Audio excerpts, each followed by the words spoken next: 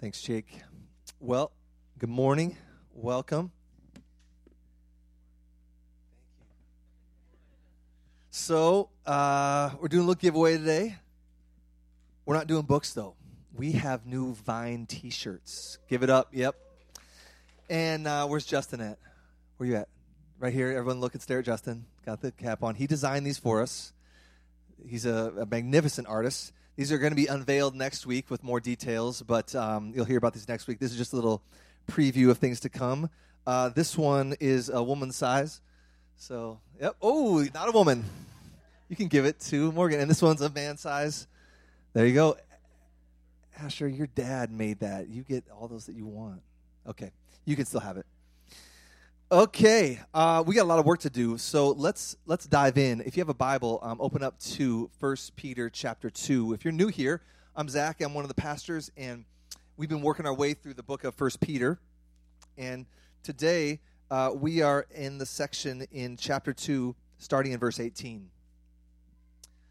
1 Peter 2, starting in verse 18. Now, we need to go back and remind ourselves, what is the context? And it's very important for us to know that what was said last week, what is said this week, what is said next week, and the week after, all stands on the shoulders of verse 12, okay? So look at verse 12. Peter has an objective in mind, and that is this. He's writing to ancient Christians about 2,000 years ago in what is modern-day Turkey, and churches in the region of, he's told us, Pontus, Galatia, Cappadocia, Asia, and Bithynia. And these are ancient Christians that he's writing to, okay? And he tells them this in verse 12. Keep your conduct among the Gentiles, just unbelievers, people that don't love Jesus. Keep your conduct among the Gentiles or unbelievers honorable. Why? So that when they speak against you as evildoers, they may see your good deeds and glorify God on the day of visitation. And then he's just going to go and talk about what that looks like. He's very interested in what honorable conduct looks like. And last week we talked about what does honorable conduct in reference to the government look like. But the whole objective is this. Honorable conduct has a missional purpose. You see that there? Because there's people that don't agree with the Christian worldview, and they're going to say nasty things about you.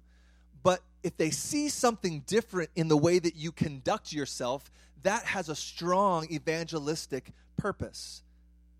They may look at your conduct and go, wow, something's different here. There's a heart change here. This Jesus thing, maybe there's something to it. That's what Peter has in mind, okay? So honorable conduct is kind of the heading over all of this in light of who Jesus is and what he's done and what he does by his Spirit in the lives of those who follow him. So today, that has an application that is challenging. So let's read starting in verse 18. Servants, be subject to your masters with all respect, not only to the good and gentle, but also to the unjust. For this is a gracious thing when, mindful of God, one endures sorrows while suffering unjustly. For what credit is it if when you sin and are beaten for it, you endure? But if when you do good and suffer for it, you endure, this is a gracious thing in the sight of God. Let's pray. Father, would you help us to hear? Would you fill in the space between what I say and what people hear with the power of your Spirit this morning? We want to be aligned to your word. We want to hear from you. Lord, we need your help. In Jesus' name. Amen. Okay, so what Peter is saying here, look at the text, to this original audience is that if you're a Christian slave, you should respect your master even if they're unjust. Even if they're unjust. So the first word, servants, could be literally translated domestic slaves. So a slave that lives in your house. Now this is hard for us to read, is it not? It's hard for us to read. It's a hard text. So let's tackle some challenges right out of the gate. The first thing I think it's important to know is that this word servant or servant master, slave and master, obviously is going to be heard maybe differently by a minority among us this morning. if you're a minority person, if you're African American, given our American history, the way you read this text on a surface level is going to be really challenging, right? See, the American backdrop of race-based chattel slavery that was legal springs to mind. And that's a source of much grieving, as it should be. So it's truly a horror. And so those of you in majority culture, when you read this, it's really important to keep that in mind so you can be empathetic, so you can be compassionate. So next question, does the Bible condone slavery? Because there's other texts that talk about slaves and masters too in the Bible. Now, we could give a whole sermon on that text, on that question alone. We don't have time for that because that's not really the point of the text, but because it's such a challenging thing for us in our culture and time and space, given our background, I think it's really important that we talk about it. No, the Bible does not condone slavery as a good thing. But then we wonder, and I wondered this week as I'm working on this and wrestling through this text, why didn't Peter write, okay, first church in Cappadocia, first church in Bithynia 2,000 years ago, here's what I want you to do. I want you to resist and overthrow the culture structures of the day because they are unjust. That's what I want you to do. He didn't write that. That's what we want him to write. That's what I want him to write. So I think it's really important for us to understand at least one angle when we read texts like this that can help us, okay? And there's a lot more to say. If you have questions, hit me up after the church service. Hit me up on Slack, okay? So here's the one thing we got to understand. We talk about this all the time. It's very important again here. When you are seeking to understand the Bible, you always want to understand the Bible based on how the first audience understood it. And you don't start with yourself. So you always start with them then, the first audience, before us now. Them then, before us now. A very, very important rule for understanding your Bible. How can we place ourselves in the shoes of the original audience? Their culture, their time, their presuppositions, their ideas. Okay? So who were these people? That's what we got to know first before we interpret it for ourselves.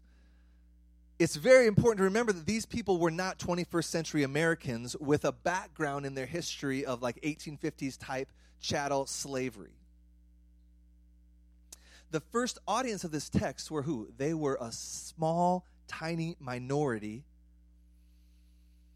under the rule and reign of the mighty Roman Empire.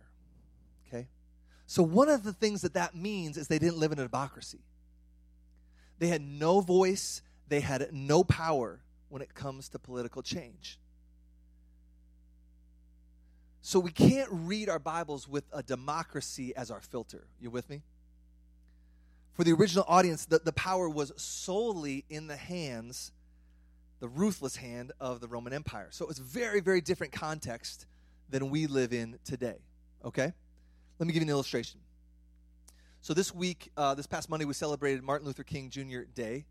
And we gathered our kids around. Part of our family devotions before we prayed, before we put them to bed, is we watched Martin Luther King's I Have a Dream speech. Very, very important. If you haven't sat down and watched the whole thing, just go home on YouTube today and do it. And we talked about it. And I've got white kids and I have a black daughter. And so it should be important for all families in light of our culture, but it's, really, really important for us, obviously. So there's so many horrors that were endured by those folks in 1953 and obviously before that. Dogs attacked them when they protested. Fire hoses turned on them during peaceable demonstrations. Beatings and even lynchings at times. And Martin Luther King Jr., obviously, as we know, was assassinated because of his resistance. Yet here's the difference between Bible culture and our culture, even in 1953. The I Have a Dream speech was still permitted. And there were thousands of people, on YouTube you'll see it, thousands of people that were in the audience that day celebrating what Martin Luther King Jr. was saying. And that speech radiated out, and it still radiates to this day. So our culture back then was blatantly racist. But still, there was an opportunity for Martin Luther King Jr. to get up and speak. His voice was silenced in a sense, but not that day.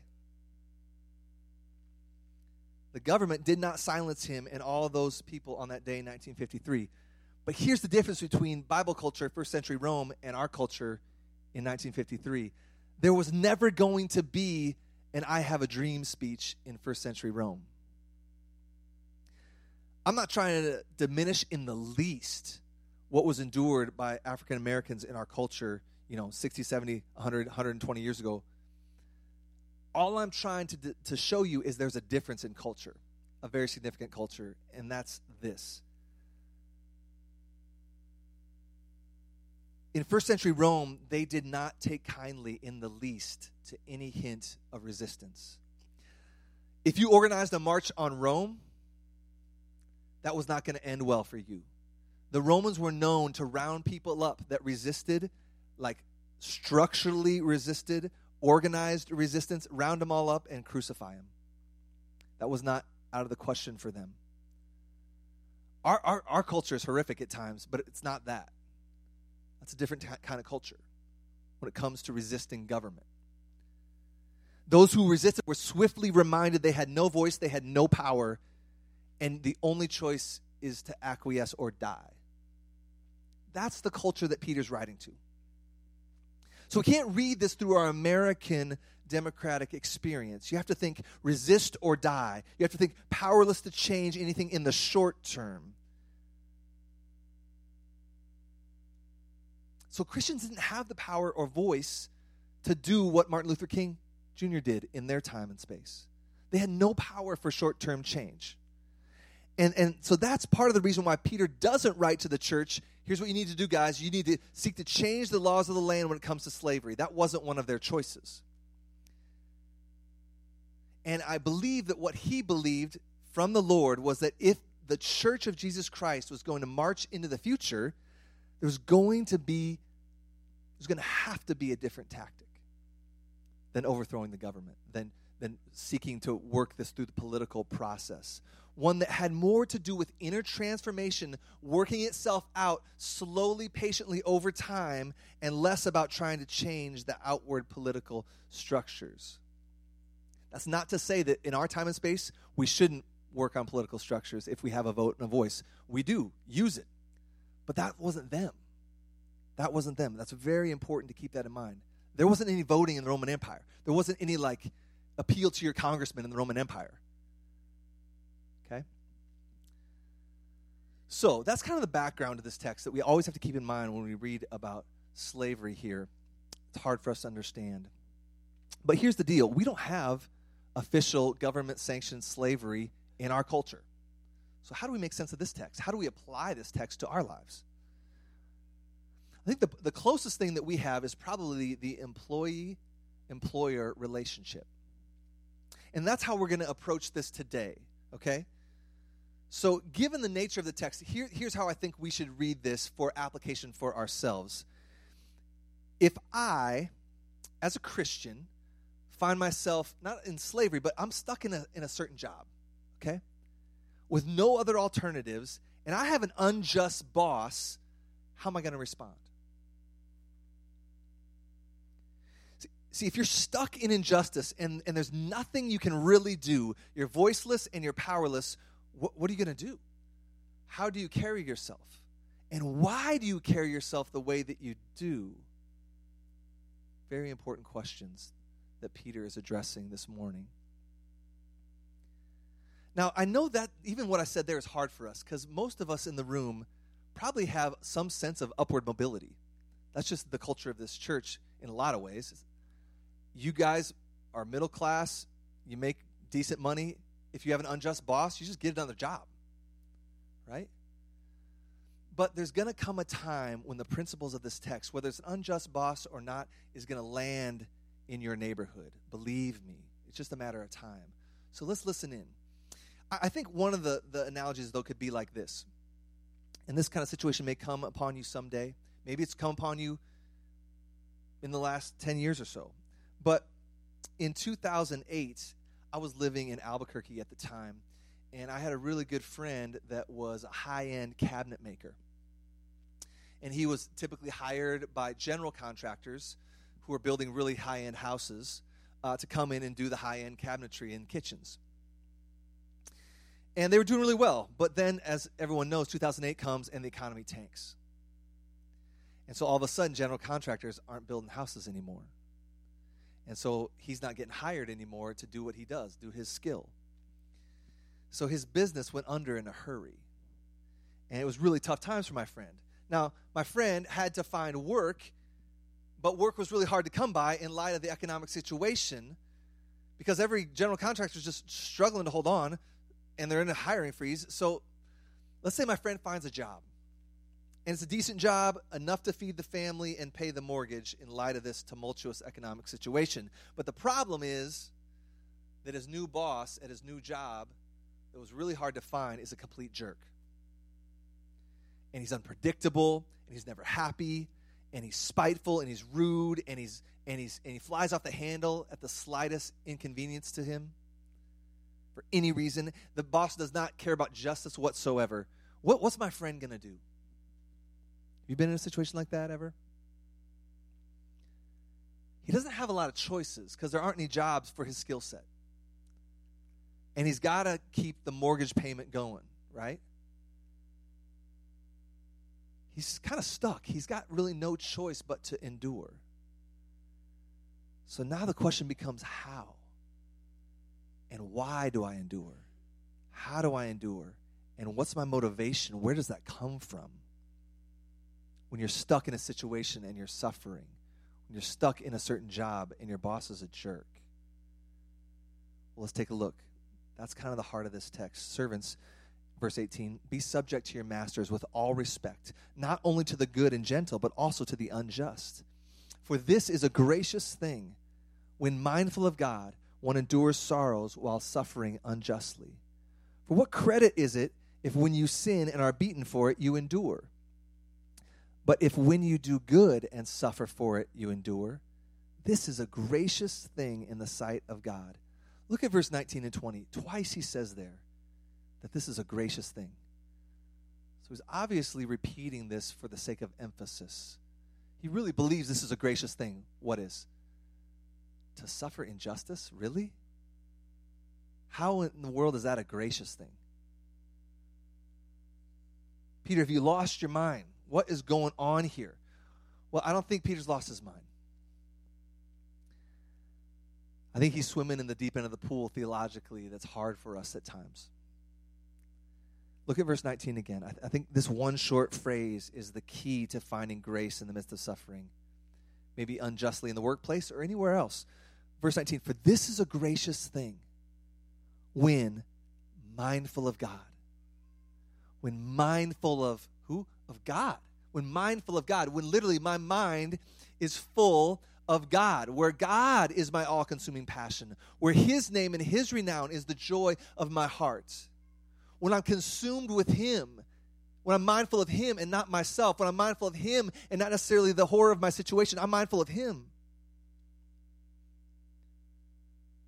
When that is the case, how does that affect how you endure unjust suffering?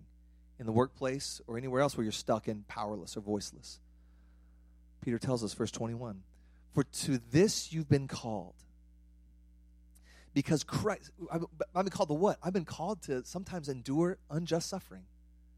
That's what Peter's saying here. That's the this, for to this, verse 21. For to this you have been called. See that there? Why? Well, here's why. Because Christ also suffered for you, leaving you an example so that you might follow in His steps. Now hear this. It's a grace to you when you're powerless and you suffer. It's grace because this reminds you of Jesus. He made Himself powerless and suffered the ultimate injustice. And you're reminded of Jesus. As you're reminded of Jesus, this conforms you to the crucified life that Jesus experienced. And when you conform to the Jesus-shaped, crucified life, that's grace to you. In a completely countercultural, run against the grain of our sinful nature type way. Let me say that again. Enduring unjust suffering at times is a grace to you when you're powerless and you suffer unjustly, because this reminds you of Jesus, okay? Because he himself, that's what Peter's saying in verse 21, he himself was made powerless and suffered the ultimate injustice. It doesn't get more unjust than sinless God himself treated as a horrible criminal. That's the most unjust act ever perpetrated on the face of the planet. Sinless perfection treated as the worst of sinners. And as you're reminded of this, as you meditate on this, this conforms you. This helps you conform to the crucified life that Jesus experienced. And when you conform to that, that's grace to you. It's grace to you. So this is Peter's point. We get grace when we suffer unjustly because sometimes God ordains that we suffer in this way. Why? So that we could be like Jesus. See, here's something that's hard for us to hear, but it's so biblical. Oftentimes, God is more interested in us conforming to the image of Jesus than us being comfortable. Oftentimes, maybe I dare say, God is more interested in us being conformed to the image of Jesus, because that's true grace, that's true life, than always making us comfortable. Does your following of Jesus have room for that? Talk about like carrying your cross and following Jesus. That's one way to go about it. Ask yourself that question. Does my theology, does my discipleship, does my following of Jesus have room for the fact that God might be more interested in my conforming to his image than my comfort? I think it's really biblical. Just let me give you one supporting text. This is Ephesians 5. Therefore, be imitators of God. So we're supposed to look like God. Well, why would we do that? Well, because we're beloved children. See that? We're not trying to prove anything. We're just being who we are. You can be an imitator of God because you're secure. You're beloved of God. You have a great dad. So he says, be like me because I love you. You're free to be like me and walk in love. Well, what does love mean? Well, here's what love means. It means sometimes enduring unjust suffering, because that's what Jesus did. Just as Christ also loved you and gave himself up for us. See that? An offering and a sacrifice to God as a fragrant aroma. So the whole agenda that God has for us is that we look like Jesus, imitators of God. And Peter is saying when we endure unjust suffering in the workplace or out of the workplace, we have a huge opportunity where our godly, honorable conduct will look really beautiful. Confusing maybe, but beautiful to an onlooking world. This is grace. This is grace. This is grace. Verse 21, for to this you have been called, because Christ also suffered for you, leaving you an example so that you might follow in his steps. And it might be painful at times. We don't diminish the fact that this is painful at times. God knows the pain of unjust suffering, and he promises to be with you in it. The Bible says over and over again that he's near to the brokenhearted. He's the voice to the voiceless. He will comfort the powerless.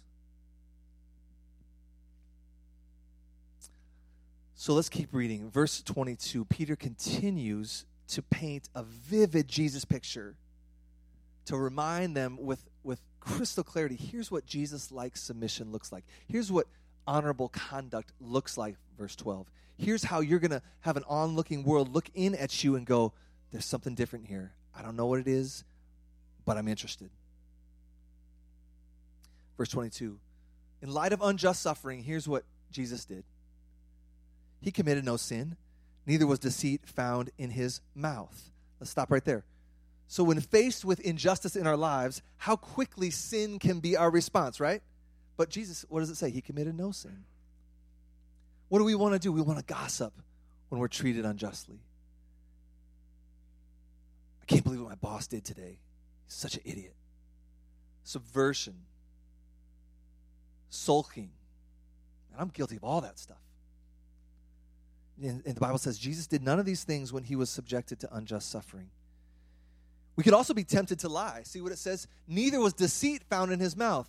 So your boss comes to you and you find out that he doesn't really like Christians, and he asks you, or she asks you, so I heard you maybe go to church or something. Are you Christian?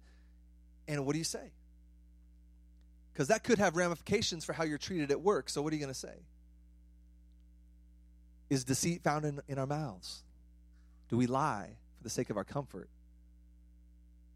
Or do we pursue the Jesus path for the sake of obtaining more grace?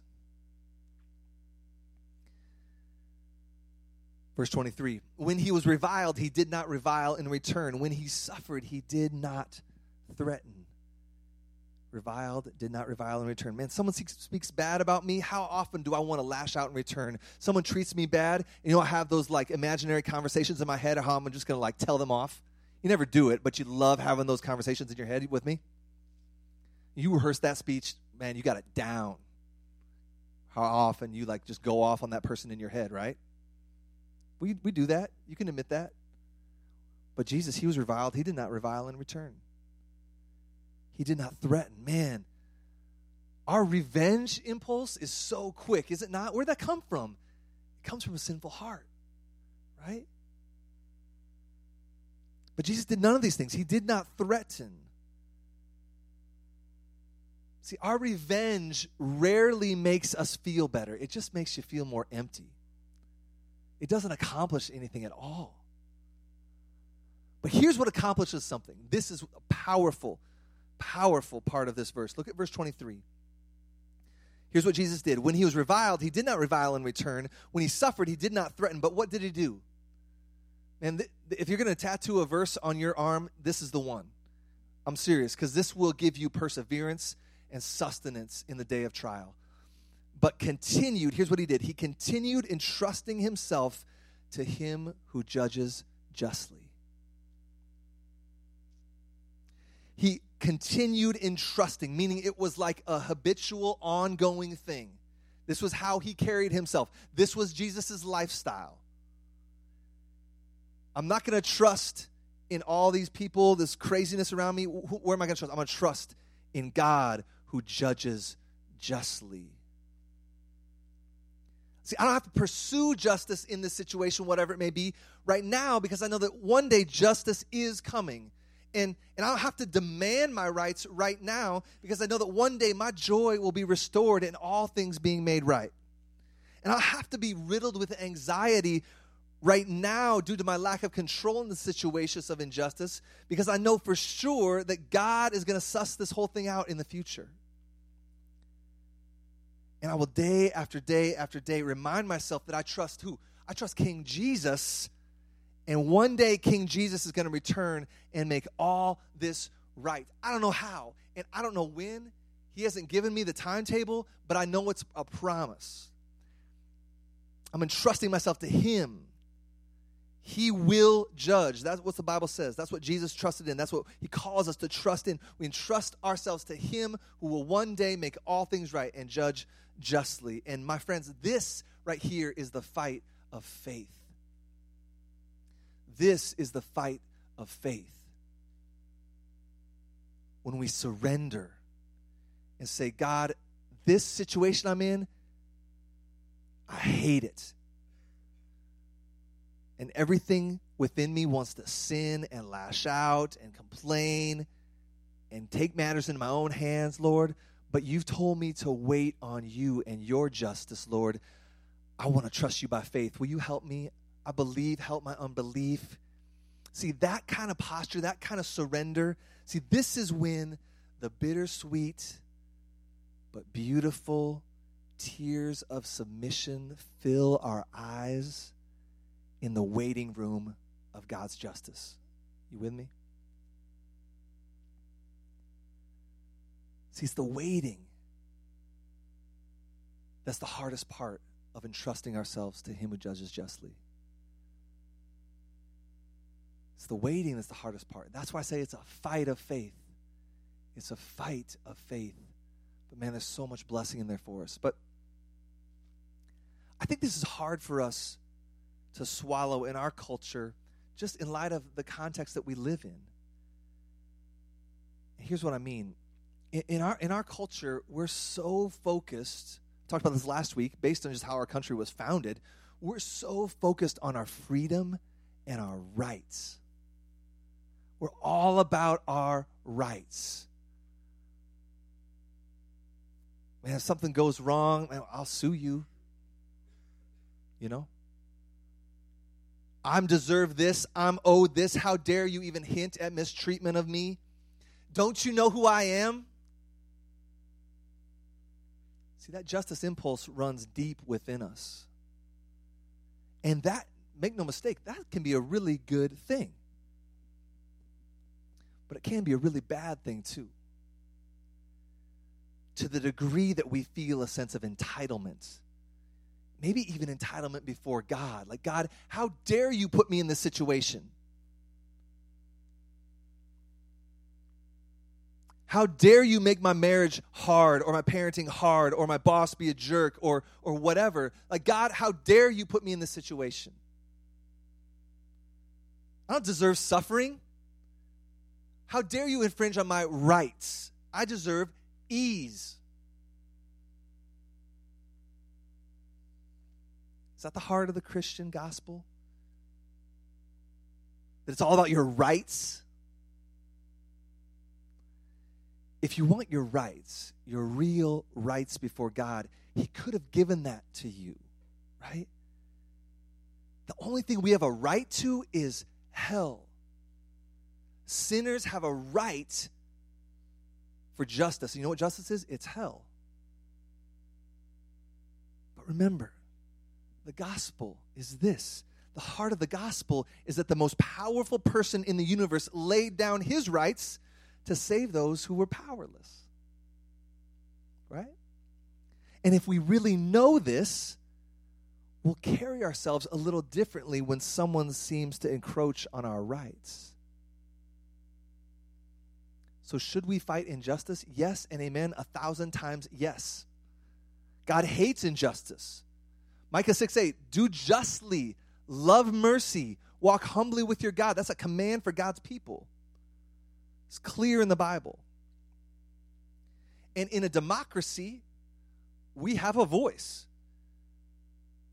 We have a privilege of oftentimes being able to bring about change and have our voices heard. I mean, we saw that all over social media or news yesterday in the marches post-inauguration, right? But listen to me. It's very important. There's going to be times they've happened or will happen in all of our lives when there's going to be injustice perpetrated against you, maybe in the workplace or outside of the workplace, and there's just simply not anything that you can do about it. So how do you respond in those situations? How do you carry yourself in those situations? What are you going to do? In 2006, we were moving from Nashville to Albuquerque, and I had loaded up my 2 young kids at the time, about, let's see, help me out here, 2 and pregnant? You are pregnant right now? Oh. You were pregnant. So we had Taylor, very young, and Kim's pregnant in the van and with her mom, and I'm in the big, huge moving truck, 26-footer, every known possession we have, game of Tetris fitting in this thing, right? And we're traversing, like, basically the whole United States, from Nashville over to Albuquerque, Interstate 40, straight shot, 2 10-hour days. We get to the wasteland of eastern New Mexico. I don't know if you've ever been out there. Have you ever been to West Texas? It's basically the same. There's nothing out there. Think biblical wilderness. That's eastern New Mexico, okay? Desolate wasteland. That's where the devil tempted Jesus. There's nothing out there. There's nothing out there. And so as I I guess I should say as God's sovereignty would have it, the truck breaks down. And we're out in the middle of nowhere, about 3 hours from Albuquerque. And I'm like, well, I'm not going to have my little baby and my pregnant wife and her mom sitting on the side of the road with me. So I just send them on to Albuquerque thinking, they'll just, if whatever happens, they'll, at the end of the day, tow me back to Albuquerque, and it'll be fine, because I had everything. I kept their luggage. They didn't have clean clothes. They didn't have anything, and they're going to an empty house, okay? So I get on the phone with the, person in the cubicle answering for the rental company, and I'm like, well, I need you guys to come help me out. And they're like, well, at the end of the day, we can't send you to Albuquerque. You're going to have to take you back to Amarillo. Don't send me back to yellow. Don't send me back to Amarillo. You guys with me? Yellow, Spanish? Okay. Don't send me back there. That's because, I got my whole family going to an empty house, and they have nothing. And why would you say? Well, because the nearest place where you can get the truck fixed is back in Amarillo. And I'm like, no. Don't send me back there. Just send me to Albuquerque. And so they send the truck driver, or the tow truck driver, and technically this truck is their property, so I can't do anything. I'm powerless in this situation, right? I'm not going to assault this guy, And he's taking the truck with all of my stuff in it. And so I've got to just submit and take it. But I'm on the phone with this person in the cubicle, no, you got to understand the situation. You don't want to take me back, because we're almost it's almost the same distance back to Amarillo or Albuquerque. I know you're just following policy. I kept asking, can I talk to a manager? Can I talk to someone above your head? Can I talk to a manager? No, you can't do that. No, but literally, there's a time to, break policy. No, I can't let you talk to a manager. No, but listen, this is a unique situation. I'm just on and on and on. No, you can't talk to the manager. No, you can't talk to the manager. No, you can't. I'm just, freaking out on the side of the road in eastern New Mexico. So the tow truck driver shows up, and, he's, apologetic, but he's like, dude, I'm taking this thing. Sorry. So, what am I going to do? So I get to Amarillo, and they're looking for someone to fix this truck. It's a Friday, the weekend. I'm raging on to the rental company, and they put me up in a hotel. They paid for my meals. 2 days. I'm sitting there. While I'm sitting there, I do a little research. And it turns out that they weren't telling me the truth. The kind of place that you have to take these trucks when they break down does also exist in Albuquerque. So now I'm really mad. But the policy is wherever you break down, you have to go to the closest place. And I broke down almost exactly in the middle, but 40 miles closer to Amarillo. So they took me back and hold me up there for 2 days, paid for my lodging and my food, and had to listen to me complain over and over again on their headset in their cubicle. And at the end of those 2 days, they couldn't find anybody to fix the truck. And what did they do? They towed that truck again to Albuquerque. So I'm just seriously? So I'm not paying a cent for this. You know what I mean? I'm so mad. And so once we get it all sussed out, I call and talk to the customer complaint section or whatever of the rental company. And this woman that I talked to, she's obviously been trained to deal with irate customers. And I'm just raging. I'm this is probably the angriest I've ever been in my life, because this is unjust. This is unjust. This is a complete unjust situation. And I'm not paying a cent for this. It's a $1,000 bill. I'm not paying a cent for this. Well, the church was going to pay for it, but it's still the principle. We're not paying a cent for this, because this is wrong. You don't treat people like this. And it's just a dumb business decision. Why would you? Anyway. So she's just stone cold, though. She's like, whatever, we'll give you 25% discount. I'm like, no, I'm going to lawyer up, and I'm going to get y'all. I'm not going to lawyer up. But, I was saying all this dumb stuff, just threatening, angry, rights. And she just wasn't having it. She's like, all right, whatever. She called my bluff. And I'm like, 25%, that's... Oh. So I was just consumed. I couldn't focus on my work. I was just oh, man, just eating me alive. And sadly, I did not conduct myself honorably. I said things that were really inappropriate. I just raged. I did not carry myself in a way that honored the Lord. in that situation? What would have been a better response? And honestly, there's way, way worse that people have endured throughout history. In that situation, I got to remind myself that Jesus himself had no choice but to submit to horrific injustice for the sake of providing salvation for his spiritual family.